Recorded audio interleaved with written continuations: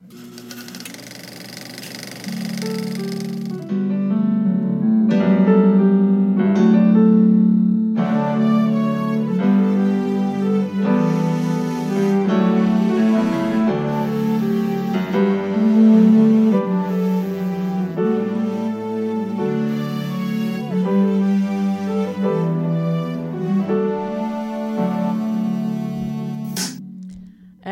welcome back to another week of Behind the Lens.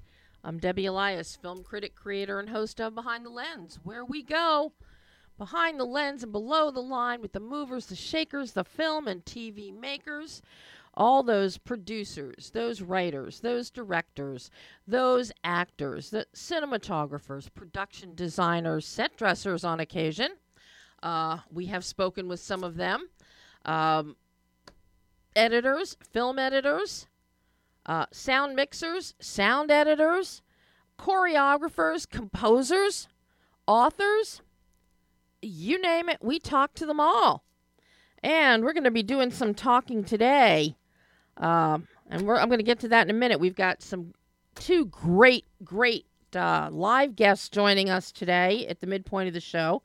And we'll kick off the show momentarily with two wonderful documentarians, Deborah McClutchy and Ann Alverkay,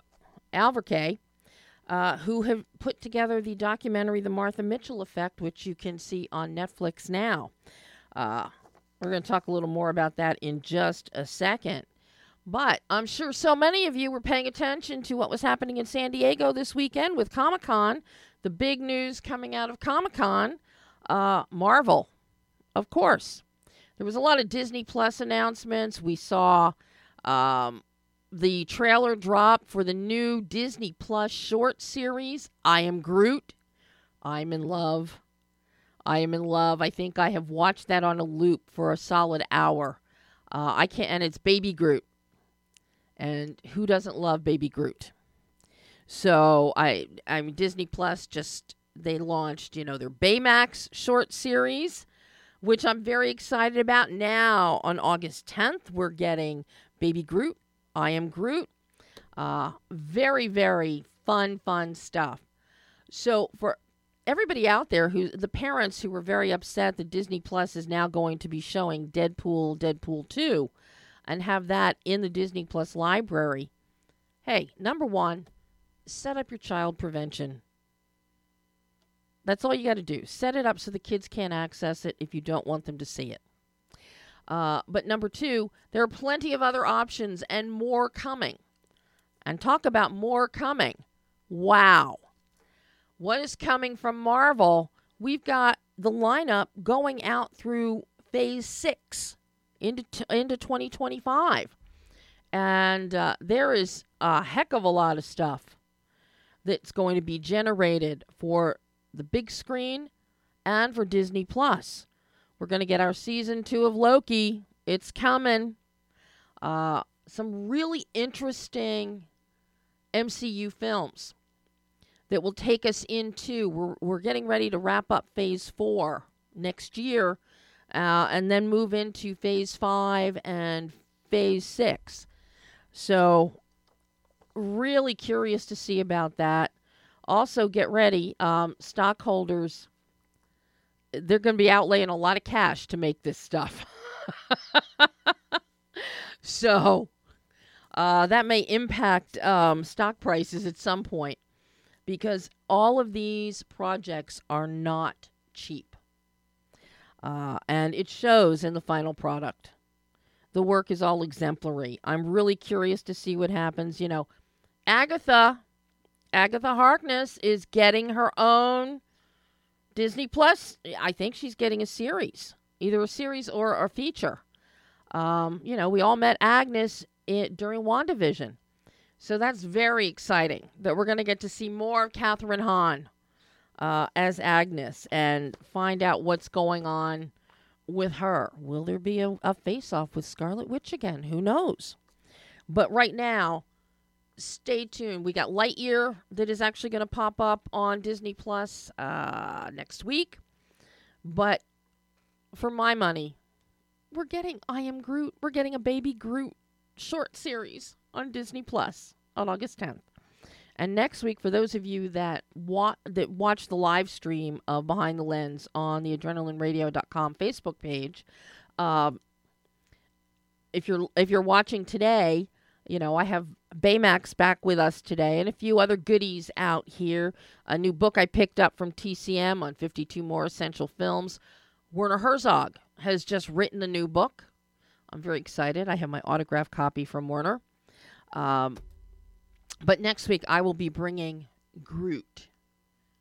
Groot is prominently displayed in my bedroom at home. So I will be bringing Baby Groot next week as we ready for the launch of Baby Groot's series the following day. But talking about what's launching, as I mentioned, The Martha Mitchell Effect. It is on Netflix now. Many of you, I remember Martha Mitchell. I remember how influential, how iconic she was during the era of the Nixon administration, particularly her tie-ins to Watergate. She was an icon. She was a woman that I and so many of my peers admired and looked up to. She was outspoken. She was married to John Mitchell, who was part of Nixon's cabinet. He also ran his campaign. And things kind of went downhill for a little while for Martha.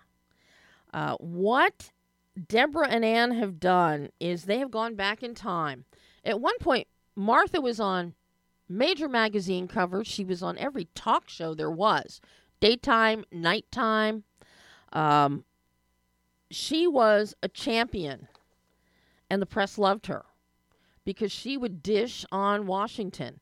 Martha was notorious for picking up the extension. Yes, for the youngsters out there who don't remember what dial-up phones are, the kind that you can slam and it'll rattle your wall or your table, she had an art of picking up extensions and listening in on her husband John Mitchell's conversations with the president. And then as part of the Nixon tapes that are so famous, that came out as part of the Watergate break-in and everything that happened after that, there are many discussions in these tapes, and you hear them in this documentary with John Mitchell, Martha's own husband, and Richard Nixon, the President of the United States, talking about how to shut up Martha. Because Martha would, if she heard it, she'd repeat it, and she'd tell the press. She was at one point, I'd say, more famous than Jacqueline Onassis, who was extremely famous during that time period. The Martha Mitchell effect is something that psychiatrists actually deemed this an actual condition, I believe in 1988. And it stems from the fact that Nixon and Mitchell, Magruder, and a few other prominent names from the Nixon administration tried to discredit Martha, and every time she would say something about, the Watergate break-in or other things that were happening within the administration, they would shut her down, or they would release statements. The White House would release statements saying she's nuts, she's crazy, she doesn't know what she's talking about. Well, as everybody came to learn, Martha is the one that was telling the truth and did know exactly what she was talking about. And because of how she was downplayed, at one point she was actually held virtually as a hostage the weekend of the Watergate break-ins. She was here in California and essentially held almost as a hostage to keep her away from the press and to keep her mouth shut because she had overheard the president and John Mitchell on the phone talking about the break-in. But what she was ultimately vindicated, and now psychiatrists, they call this the Martha Mitchell effect, somebody that is dismissed as being a loon and being crazy, who in fact, what they're saying is reality. And they are later proved that, yes, they were the ones who were telling the truth and they were not crazy. So that is a diagnosis of the Martha Mitchell effect. And that is what Deborah and Ann really hone in on with the Martha Mitchell effect. This is a great documentary portrait of Martha for a very specific time during that Watergate period, during the Nixon administration, and leading up to her death. She died just 3 weeks before I graduated high school. So I lived all of this, and I remember it all vividly as I was watching the documentary. But there are no talking heads. There are voiceovers from people who were present. John Dean, Bob Woodward, Connie Chung, Sally Quinn. And it's very interesting the way it has been put together with archival footage from talk shows, still images from magazines, newspapers, library archives, and then audio from the Nixon tapes that are then interspersed so that gives a sense of almost a reenactment. But it's not. You're watching images of Nixon and Mitchell sitting in the White House talking, and you're hearing their voices on the tape. Was the tape that was the conversation they were having on the visual the same as what we're hearing? No. But it gives you a sense of what was happening at the time. It is, and we hear so much from Martha in her own words, thanks to all of the archival materials, especially the talk shows that are out there. I love this documentary. It's a quick 39 minutes. It is on Netflix right now. I can't encourage you enough to see it. It really is a wonderful slice of history. It is in chronological order for you. Deborah and Ann did a great job with this. And, of course, so without any further ado, I'm going to let you listen to my exclusive interview with Deborah McClutchy and Ann Alvergay talking the Martha Mitchell effect. Hello, it's Deborah. Hi, Deborah. It's Debbie. How are you? Hi, I'm doing well. How are you doing? I'm fine. I guess we're just waiting for Ann now. This is a really great little documentary. Oh, good. I'm glad to hear that. I would have loved to have seen more. Oh, I know, right? That's what people tell us. But yeah, 40 minutes is what we came up with, and I think it's a good length actually for the story. You move this along so smartly, but there's so much more. I mean, I was around during these days, junior high, and all the way up till I was 3 weeks before I graduated high school. Martha died. So, oh my gosh, wow. So you really did live during the period. She was on every talk show, every magazine cover. She was a sensation. Yeah, she really was. I heard Thomas says she was like a bombshell that hit D.C. I heard another beep. Is that Ann? It is. Hi. Hi, Ann. Hello. It's Debbie. How are you? Hi. I'm good. How are you? I'm so happy to be talking with both of you this morning or this afternoon. Thank you. I was just telling Deborah, I love this doc. I mean, and I wish it had been longer.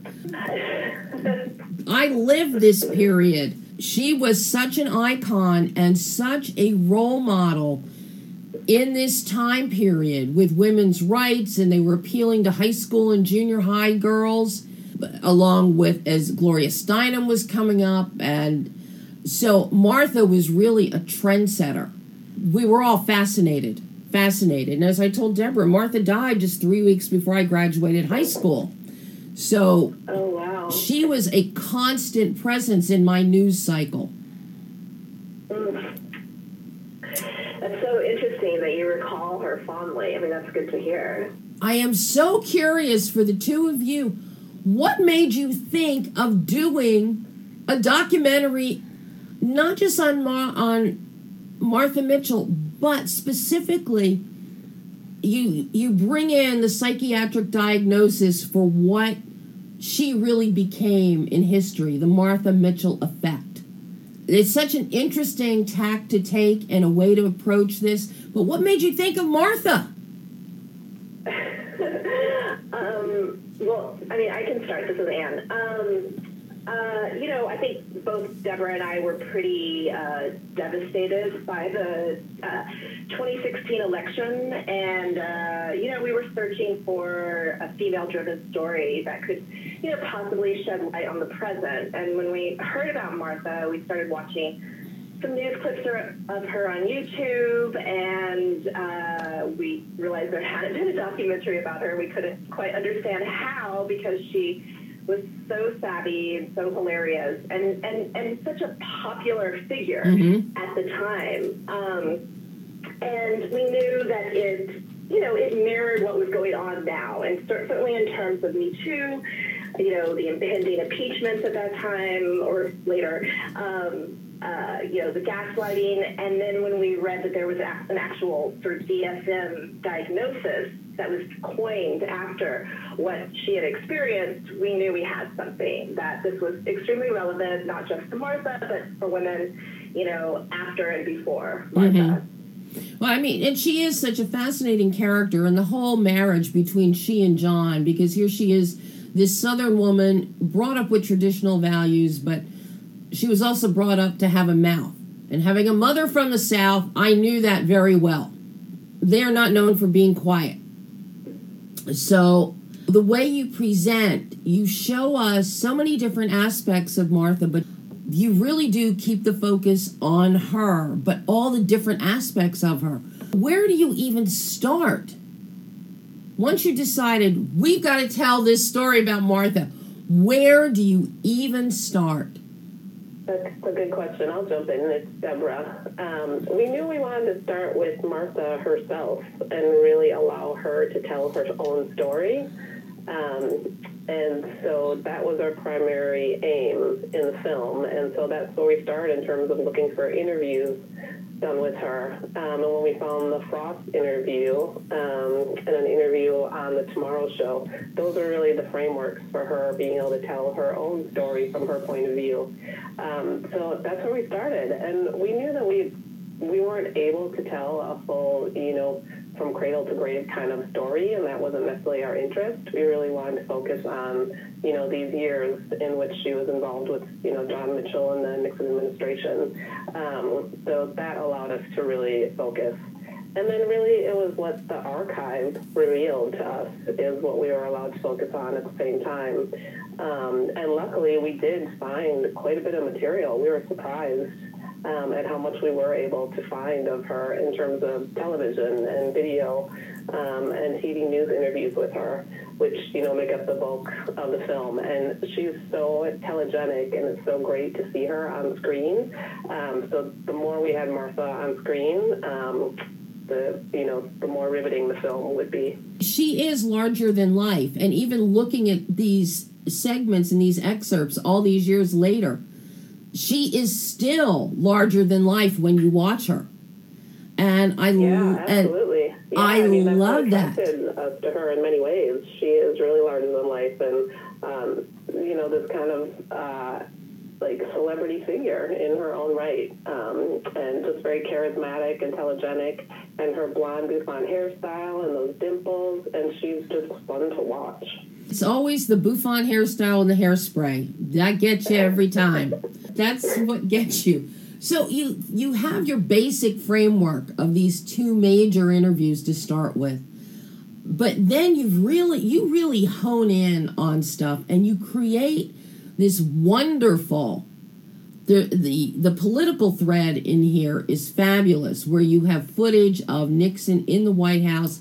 I love that so much of this is shot through windows, very voyeuristically, which is exactly what Martha essentially was, listening in on conversations, picking up phone extensions.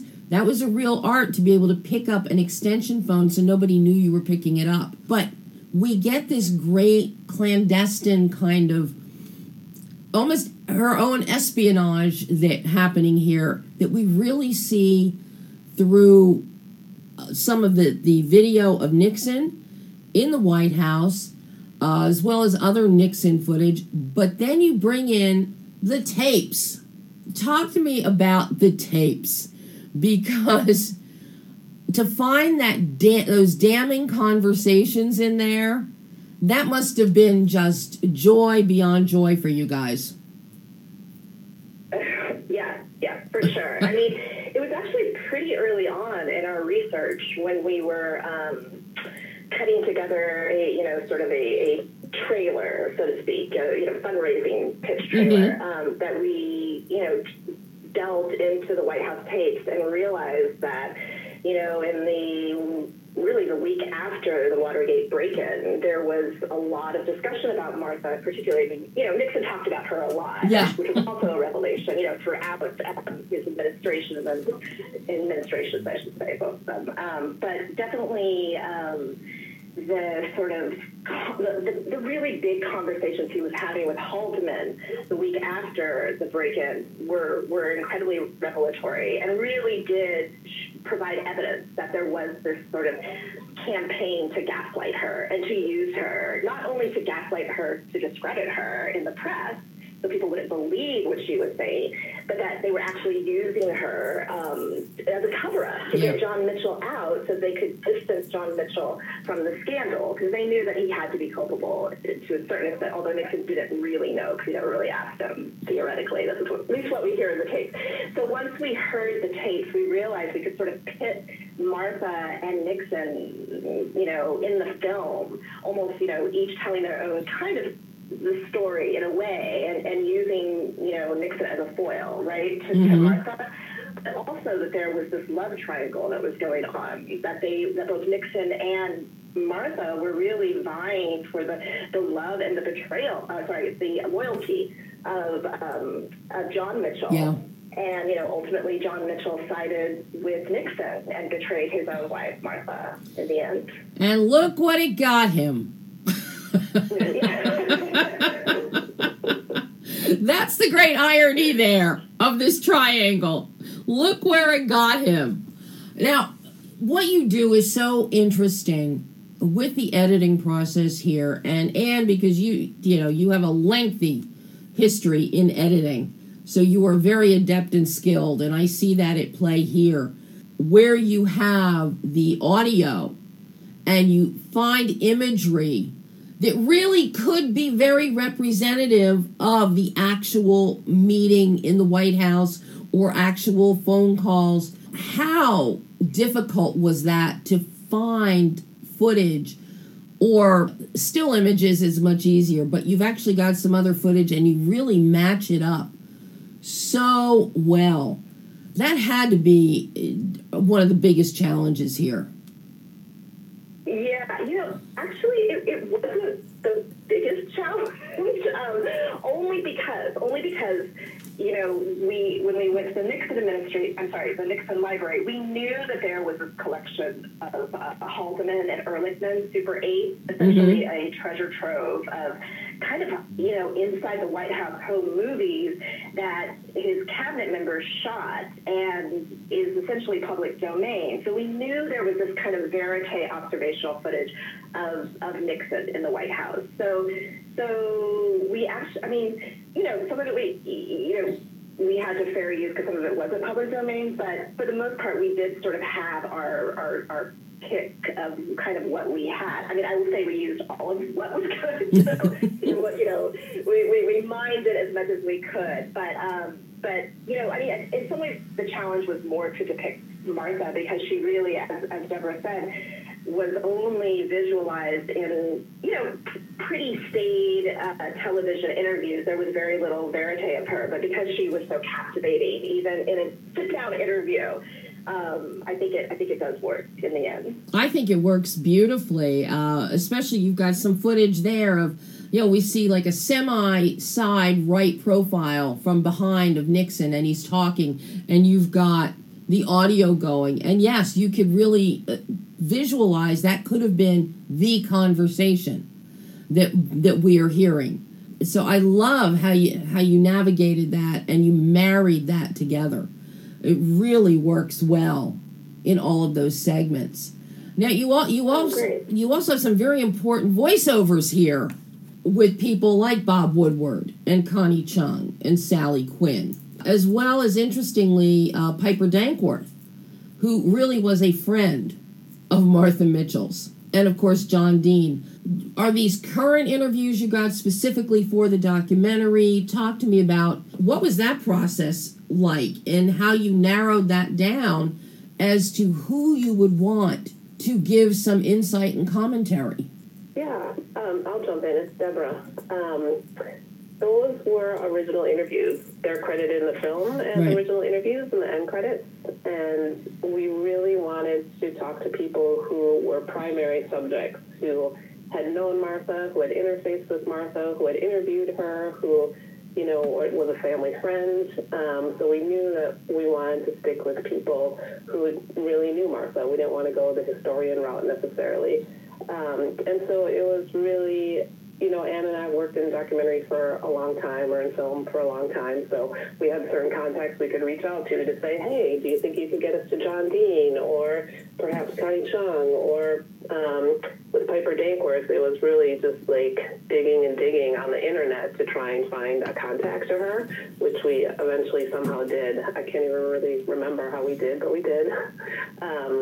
So that was the goal from the start, that was to talk to people who knew Martha specifically or had some sort of, you know, interaction with her personally, to help them, or for those interviews to help frame her story and help give us context to her story and to, you know, the era that we were working within in terms of telling her story.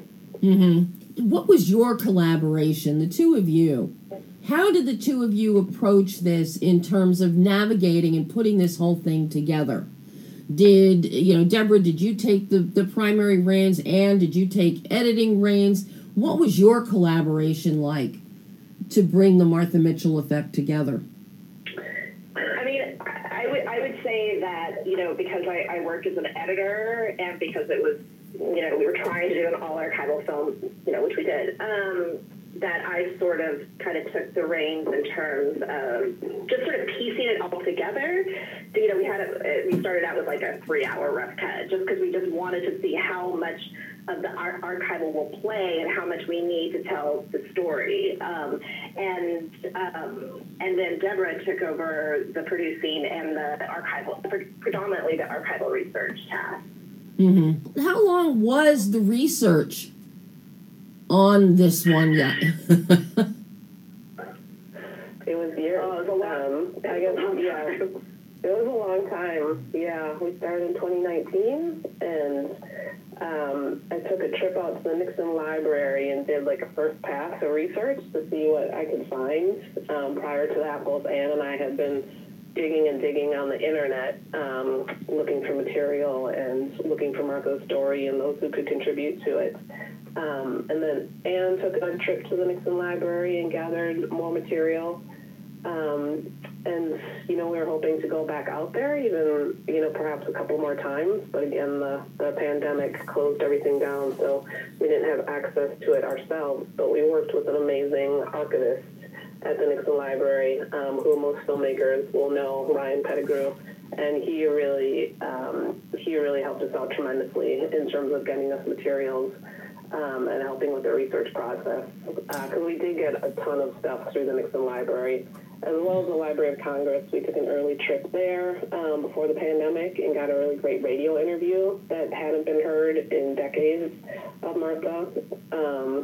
And yeah, a lot of it actually like took place in our individual homes with us sitting on the computer, digging through internet records and that type of thing too. So it was an intense process for both Anne and I to do the research. Isn't it a fun process? It may be intense, but isn't it fun? Oh yeah, totally. It was fun. I mean, when you find things like, oh, go ahead. Oh, sorry. I was just going to say, you know, even though there were certainly challenges to doing this in the pandemic, in some ways it was kind of the perfect pandemic project because we could really, you know, we did all of our contemporary interviews over Zoom. We were able to, you know, pretty much communicate through the internet and through telephone calls, as Deborah said, you know, in our respective homes. So, what did the two of you find to be the most surprising thing that you found in your research? It's such a good question. I don't know how to answer that because there are so many things that surprised us. I guess one thing for me, I was surprised at, there was, Martha actually interviewed Gloria Steinem on a talk show, which we were hoping to find the footage of that, but it didn't exist any longer. But that type of thing just surprised me. Like, what? She interviewed Gloria Steinem on a talk show? This is crazy. I hope we can find this. So it's things like that I found surprising. Many more things, I'm sure, that I can't think of at the moment. I mean, I would say, and I sort of already mentioned this, it was really, digging into the White House tapes and realizing how integral sort of Martha Mitchell was in the conversation in the White House. I mean, really, it's so interesting because, John Mitchell and Nixon, because they were so close, they all socialized with Martha. And so they knew a lot about her. And I think, I think Nixon was in awe of her. I think he was jealous of all of her popularity. Sometimes she would surpass him in the press. And then he was scared of her. He didn't really know what to make of her. She was a very different species of females that he was not used to. So to put it bluntly, kind of strange. But anyway, the bottom line is I think he just didn't understand her. And so as a result was scared of her and spoke about her constantly. And so I feel like that was kind of most revelatory. It's one thing you might hear cabinet members and the president casually mention, hey, are you and your wife coming to so-and-so? I expect you at this event or something, if you're recording every bit of minutia that's happening in the Oval Office. But it's something else to have the Attorney General, a cabinet member's wife, actually be the topic of conversation between the president and his aides and other people in the inner sanctum. That just blows my mind. Blows my mind. Yeah, I mean, it shows you the power of soft power, right? Yeah. I'm seeing it now with Jenny Thomas. It makes you wonder how much people know, and obviously, there's a lot to be said for pillow talk, right? I mean, Martha knew a lot. Yeah. And, there was even a lot that she couldn't even testify to knowing. I mean, she was never called before the Senate Watergate hearing committee, but she was called to give a deposition in a civil DNC suit against Creep. And she did speak, but she wasn't able to talk about what she knew from her husband. Right. And there was a lot that she knew. So, wouldn't it be lovely to have Martha Mitchell here today in a situation like the January 6 hearings? Absolutely. I can just imagine. Oh, my God. So now, ladies, out of the 3 hours you started with, personally, I'd like to see all 3 hours. How difficult was it to kill your darlings with this one?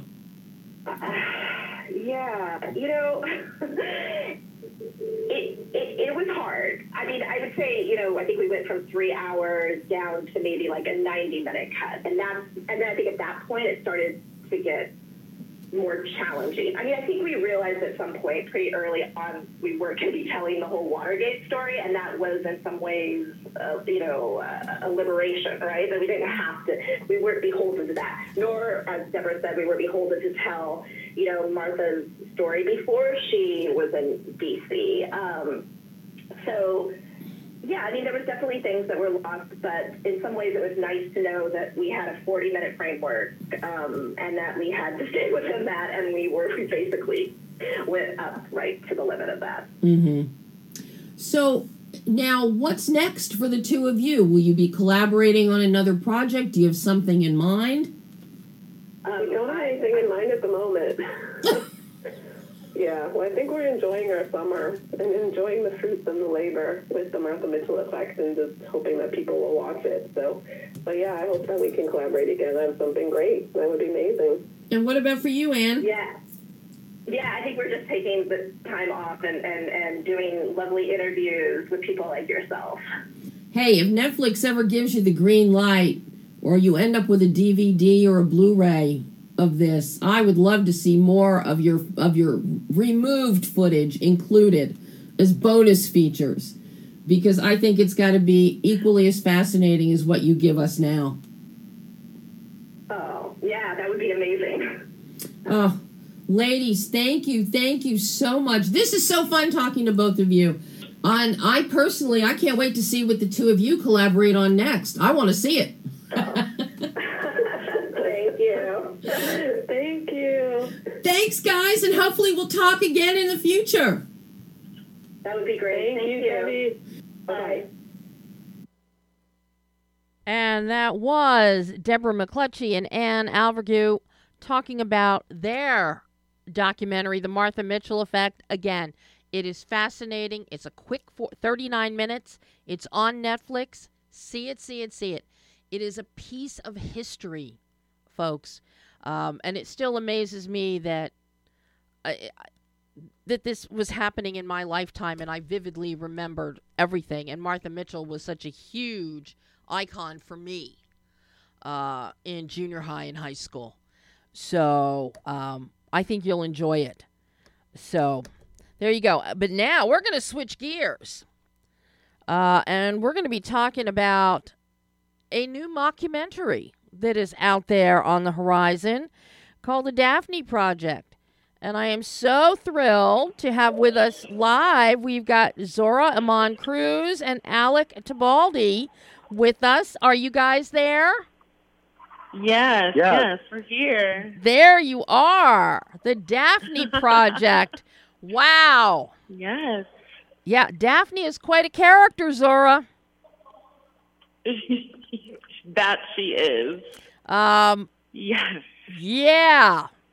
I wanted to We're so happy that people are enjoying their adventure with her. You know, Daphne is the kind of character I just wanted to reach into the screen and slap her.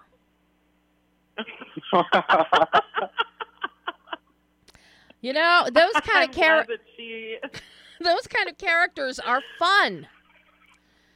They're fun. And you never know what Daphne is going to do next and how the spin is going to be for her while she's making the spin in her mind, thinking it's for everybody else. It's really interesting what the two of you have come up here. It's very inside theater baseball, which I love. Every actor out there is going to be able to relate to the Daphne Project. Some may not want to admit that they can relate to it, but we know that we know they're out there. You know, you guys, you're co-writers, you're co-directors. You know, Zora, you star as Daphne. Alec, you're also in the film. Where did this idea start? Was this theatrical frustration? Was this you saw people like Daphne and it's like, ooh, we got to tell this. We got to do this. Tell me, how did this come to be? It's so interesting because Daphne was born as a improv character. Mm-hmm. Can you hear me? Yes. Oh, okay. Sorry. She was born as an improv character, and kind of at her core, she's always been an artist. So, and specifically an actress, and it felt right to kind of comment on the world that she's in and muddling through day in, day out, and kind of get an inside look at that. Yeah, I think that Daphne Wilco is just a really compelling character that we both kind of fell in love with, and even though she's prickly and complicated, we kind of love her in her own crazy way, and she's been in our lives now for many years. We developed her when we were high school students. I think it was 12 years ago now, so she's been with us a long time, and we just find her to be really compelling and complicated and the type of protagonist that doesn't always do the right thing, but she does something that will always keep you on your toes. Well, she definitely does that, Alec. Oh my God. You never know what's coming out of Daphne's mouth or mind next. Which makes it, it keeps your interest, but it's a really interesting look at how Daphne's actions and mindset affects all of those around her. the seeming, Right, yeah. those unsung, unknown other people on stage with Daphne. You don't often think about that. Look at any Broadway play. You hear about, the leading man, the leading lady, but what about everybody else who's in the chorus, or when somebody does one thing and it can throw off the entire performance, like a Rockette who decides, Right, I'm gonna kick to the left and not the right. There goes the whole line falling down on the floor. Right. And this is one of the this is what's so fun about Daphne.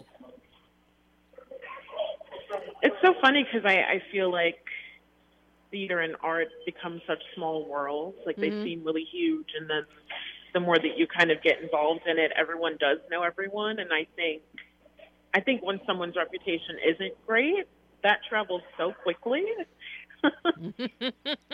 So I do feel like in the real world, like, people are definitely talking about Daphne, like there are emails being sent, and her reputation precedes her for sure. So, Alec, now, make Zora cover her ears and tell us the truth. How much of Zora is in Daphne? How much like Daphne is she? Well, I'm happy to say that Zora is nothing like Daphne. Thank God. I think if she was like Daphne, I would not have agreed to co-direct a film with her. Zora is truly the most humble, giving, generous collaborator you could ask for. And I don't understand to this day where Daphne comes from. Zora always says that she is a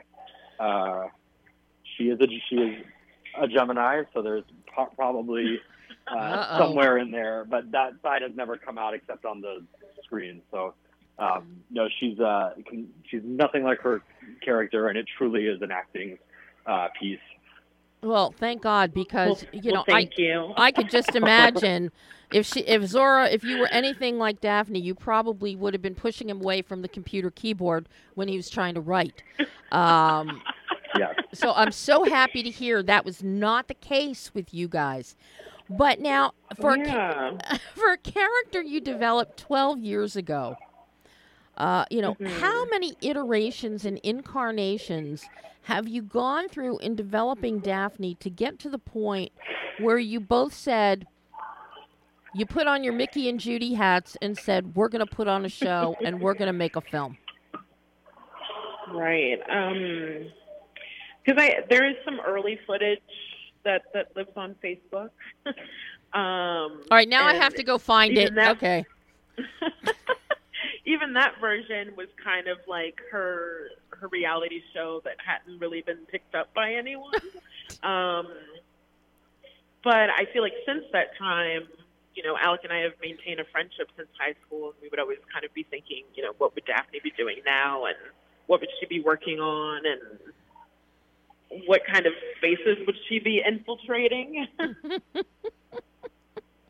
And Alec always tells a story. He'd seen me in a production of The Bacchae, actually, and it was the most eccentric thing, and I think we had both kind of come to the conclusion, like, okay, this is exactly what Daphne would be doing in present day. She would be one of many personalities, like trying to bring a very eccentric show to life. Mm-hmm. Now, did you play in the production that you did, Zora? Did you play Dionysus?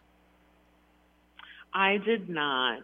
Now I'm heartbroken. Oh, come on! I was one of the. I know. I was one of the Bacchae. So I was one of like maybe 20 women, and sort of all of the writhing on the floor and moaning and panting and just like being intoxicated. It was very much part of my work and what I did as a Bacchic woman. But yeah, no, I was not Dionysus. Oh, well, it's nice that you got elevated this time. Yeah. It's nice. I got to live out my Dionysus track There you go. Now you're done. Now you Dream. can move on to something else. But now, once the two of Yeah. you decided, okay, this is where Daphne would be at this point, let's make this a film. What was your collaborative process like? Because you are in every frame of the film, Zora. So how did you guys go about with the writing process, fine-tuning it into a script where you're bringing in other people, and then ultimately deciding who was going to be, that Alec was really the one who was might be the one directing, because you had to focus on being the center of attention on camera as Daphne. Yeah, I think so. Although this is a film, when we started filming it, we weren't exactly sure what it was. We knew that we had something that we really liked, but we filmed the first 20 pages, and we kind of thought this would be like a first episode or a first part of a larger piece. And then we edited all that footage together and then thought, okay, this could be the beginning of a feature film. And I think the process was really malleable and really kind of like trying something out. And in terms of the writing process, Zora and I live on opposite coasts, and we were sort of doing the Zoom writing thing before everybody else was. We wrote a lot on the phone. We would sit down and write, and then I'd look down at my phone, and it would be like, this call has been on for 3 hours and 37 minutes. It was these long sessions of just structure and throwing around our ideas. I think. And yeah, sorry. I was going to say, I think what was special is that we started off together. Like we had a few summers together to kind of get an initial draft, and then all of that editing happened long distance. And I'm very grateful for the time that we had face to face, because I feel like that's when the magic of bouncing ideas off and kind of being like, is this too much? And being like, well, let's find out. Let's put it on the page and see if it's too much. Well, I've got to ask you. Yeah, and I think. No, go ahead, Alec. Alec. Sorry, no, I was just going to say sort of our onset way of working. I had just made my first film, and this was sort of Zora's first time. So I think what was great about it was, we didn't have a lot. We didn't even have like a monitor for Zora to watch playback. So it was a lot of, Zora had to really trust me, and I really had to trust her that, that on set we didn't have too much time to really be like going back and seeing things. So I think, as this is a mockumentary, this movie was really made in the editing room, and that's where the collaboration could really, it really changed, because as you said, Zora was on screen, we were moving very, very fast. So it was a very sort of run and gun 6-day shoot, where, there wasn't too much time to stop and argue, which was really nice. And of course, when you're shooting, you don't have the benefit of the mute button that Zoom has. During 3 hours and 37 minutes, I wonder how many times each one of you or one or the other was hitting that mute button for a minute. But when you're there in person filming, there is no mute button, guys. Sorry. I just have so many memories of receiving cuts and taking the time to sit and watch and like having notes and being like, hey, I'm going to call you with my notes, and then this will be another 2-hour phone call. Well, I've got to ask you, because this was 6-day shoot, it is run and gun. You described that perfectly, Alec. You're in one location. You have minimal cast, obviously minimal crew as well, since we are talking, my favorite films, low budget, no budget, micro budget. How did the compactness of this production work for you and really help both of you elevate your own games? Because Alec, you had already directed something. Zora, you were a newbie here, essentially, with that production end. So I'm curious about the benefits or the hardship that this small production, minimal people, one location, what did that do? How did that enhance or challenge each of you? Yeah, I mean, for me, the main thing was we didn't have to ask for permission. We just got to make this, and we kept our overhead really, really low. We kept it really, really small, and within those, we were confined in a lot of ways, but we got to make exactly the film that we set out to do. Mm-hmm. We didn't have anyone bank rolling us who was going to send us notes and tell us to make Daphne more likable or to make the footage less grainy or less documentary style. We were the only people that we had to answer to was one another.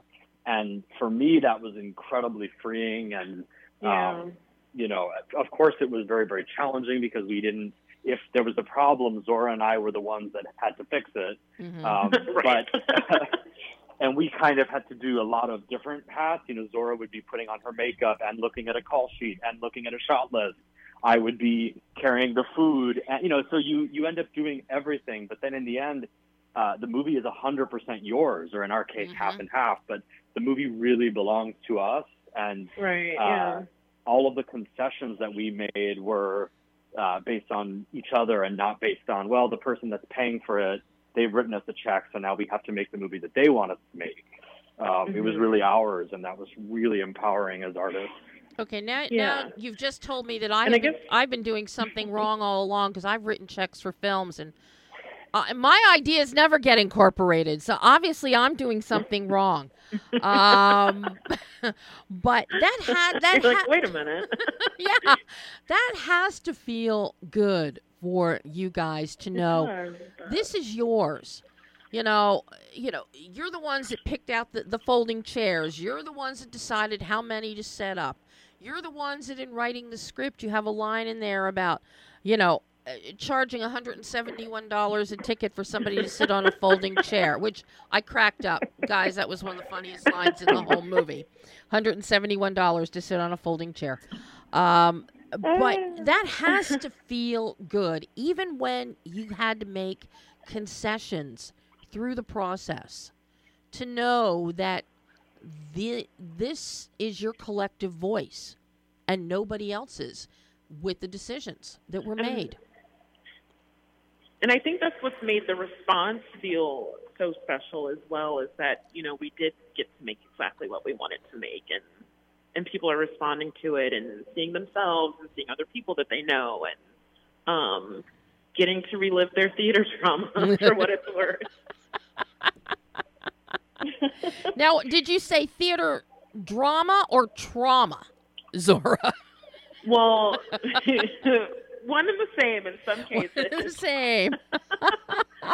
Theater trauma. Yes. And I have to say, a lot of what you came up with in terms of these characters that you have, and I want to get into your casting because, you've got some there is talent. I see talent in your supporting cast, but the characters that you developed, to have a star who his big claim to fame is he's Diane Keaton's nephew, that he said how many times, 3 times, 4 times in the course of, which is just so funny. But we all know people that have done that. That's just it. We all know people that have done that. But you come up with these characters and you've got some great traits imbued within each of them. How much of that was on the page? How much of that came to life once you cast each of the roles?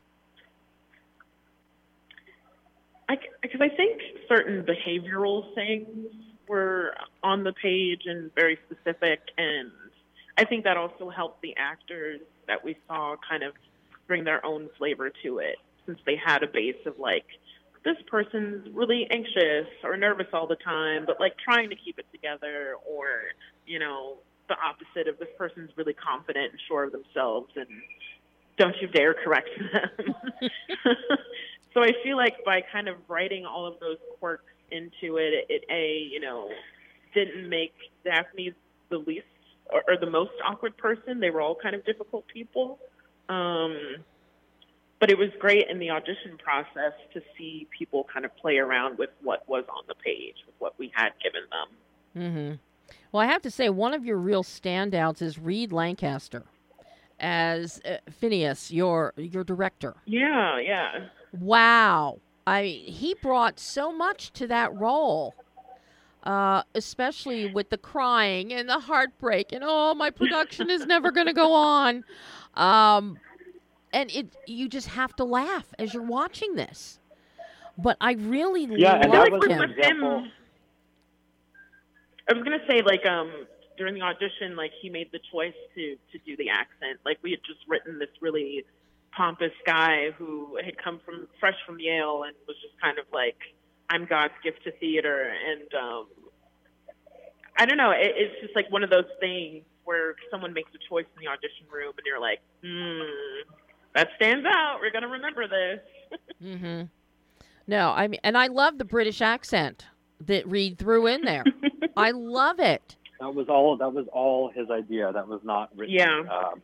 And that was just a great thing that he did. And then immediately we were like, of course Phineas is British.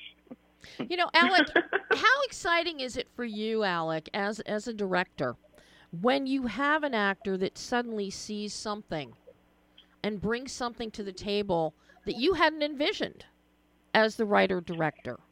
That has to be It's exciting truly for you. the best part about making films, because you write a character and then the character is yours for oftentimes many, many months, many, many years, and then you sort of pass the reins off to another person and you see the character grow from an idea on a piece of paper to a real actualized person.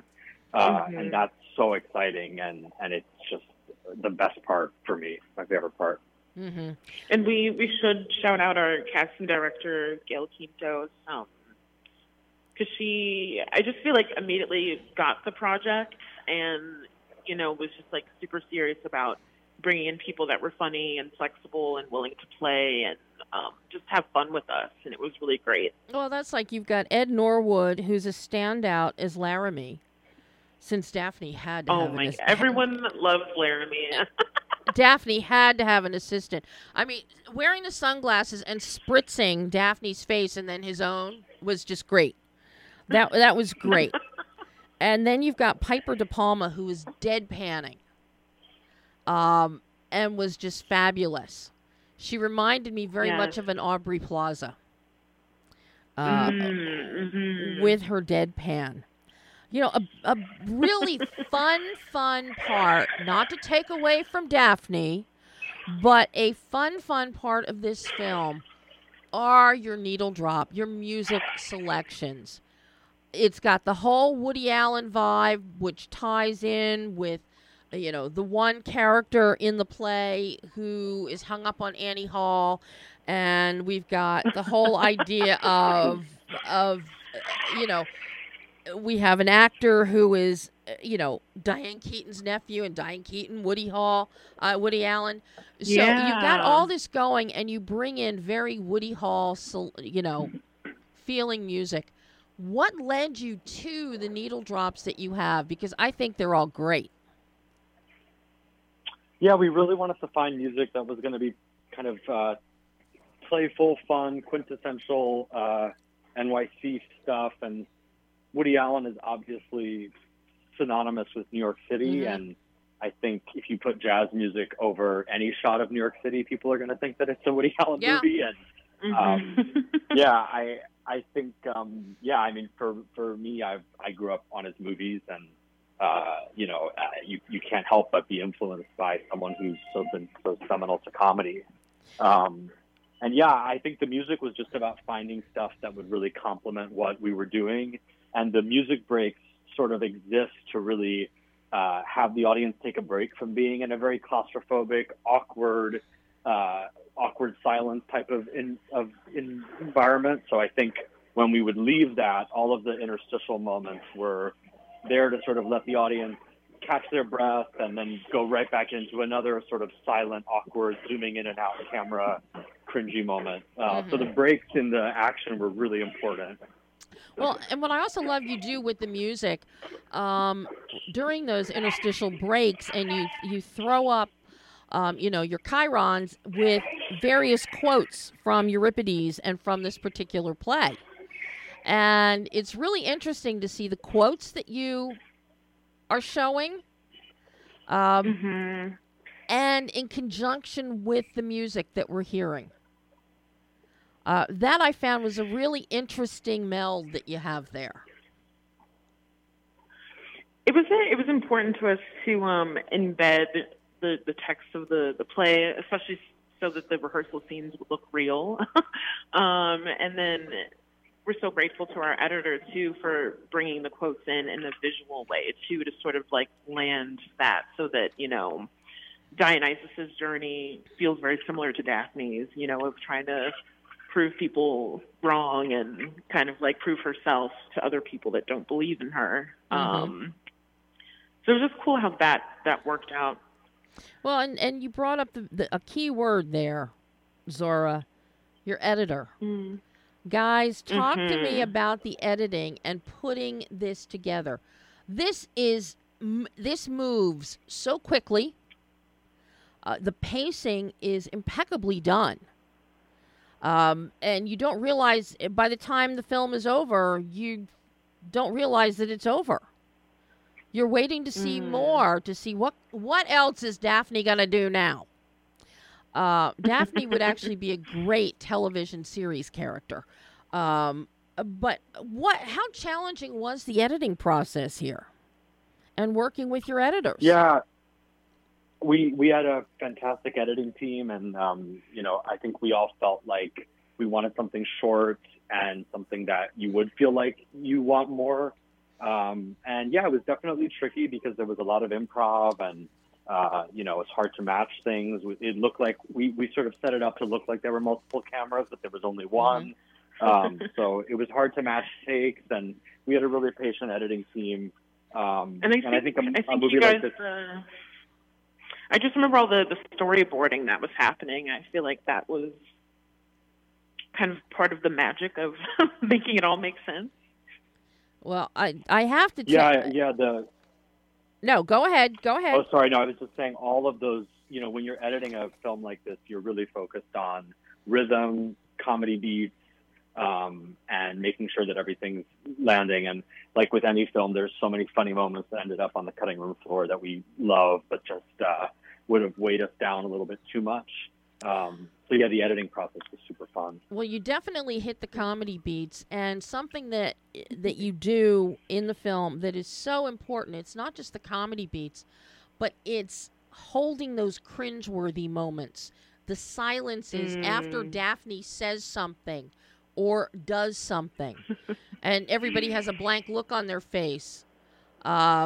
You hold those, and that's so important because as Zora is now chuckling, that's exactly what you do in that silence to break the tension as you're watching it.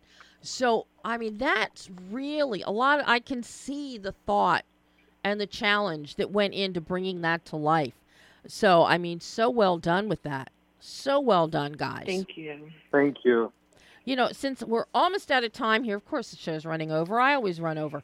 But I've got to ask you, the film just had its theatrical premiere on Friday. Do we know how it was received? And it was in New York, so who else is going to get to see the Daphne Project and when? We'll be at the Quad until the 28th. And it feels really special to screen at the Quad because I just feel like we always call this movie our love letter to New York, and it just feels special to have shot it here and be able to theatrically release it here. And yeah, I had a fantastic opening weekend. I feel like all of our various communities came out to support it, and they all had fun, which felt really great. It's been a very special time, and we're excited. So and for those of you that don't have a chance to catch it at the Quad, we will be premiering on Fuse Plus, which is a new streaming platform, and that will be later this year. Wow. Well, I can't wait for everybody to get a chance to see this, and for everybody in New York, go to the Quad and see it. I can't believe it's not in a theater here in L.A. at a Laemmle or something. I'm very distressed about that. I want you to know. We need it here. We need it in theaters. Films need to open in theaters. Yeah. But absolutely. Guys, I can't thank you enough for being on the show today. This has been so fun. This is such a fun film. Daphne is a character you love to hate. You want to see more of her. You want to see more of this whole crazy cast of characters that we see putting this theatrical production together. It is hilarious, writhing on the floor in a couple scenes. A lot of hilarious noises. I don't even know how you come up with some of those noises, Zora, but okay, you got some noises. What do you guys have in the works now? Now that the Daphne Project is emerging into the world, are you working on anything new together, separate? Both, yeah. We're continuing to write together and hopefully expanding Daphne and her world. And then we're both writers who write together and also on our own. So, just multiple projects and hoping to keep Daphne going and at the same time writing our own scripts and prose and As I said, Daphne, I think, would make a great series. She'd be a great character for a series. We hope people agree with you. We would love that. It's been a long. Nothing to make us happier. Definitely occurred to us. It's been a long time since we saw Marlo Thomas as a struggling actress in That Girl. But she was nice and sweet. We haven't really seen a character like that of a struggling actress trying to make it. Especially not one like Daphne with her own mindset. Right. Not the cutesy kind of Marlo Thomas, That Girl, of Anne Marie, but a really, it's all about me character. Right, yeah. It's just so kind of not really seeking permission, just going for it. The time is right. I'm serious. I think the time is right to see a series with Daphne as a character. I think it would be terrific, guys. Yeah. Thank you. Well, thank you guys so much. I hope that you'll both come back on the show again in the future. Oh, absolutely. Thank you for having us. My you so much. Anytime. And maybe once the film comes out on Fuse TV, you can come back then. For all the listeners who we can encourage to sign up for Fuse TV. So awesome. Guys, thank you, and much thank love. You. Thanks, guys. Have a great week. Bye-bye. Thanks. Bye-bye. Thank you so much. And that was Zora Iman Cruz and Alec Tibaldi talking about their new film, 12 years in the making since they came up with that character. Wow. If you're in New York, near the Quad Cinema, see it. Otherwise, stay tuned. I'll have updates for you once I find out the exact release date on Fuse TV. Later on this year, and hopefully we will get Zora and Alec back on the show then to talk more about the Daphne Project. But that is all the time we have today, of course.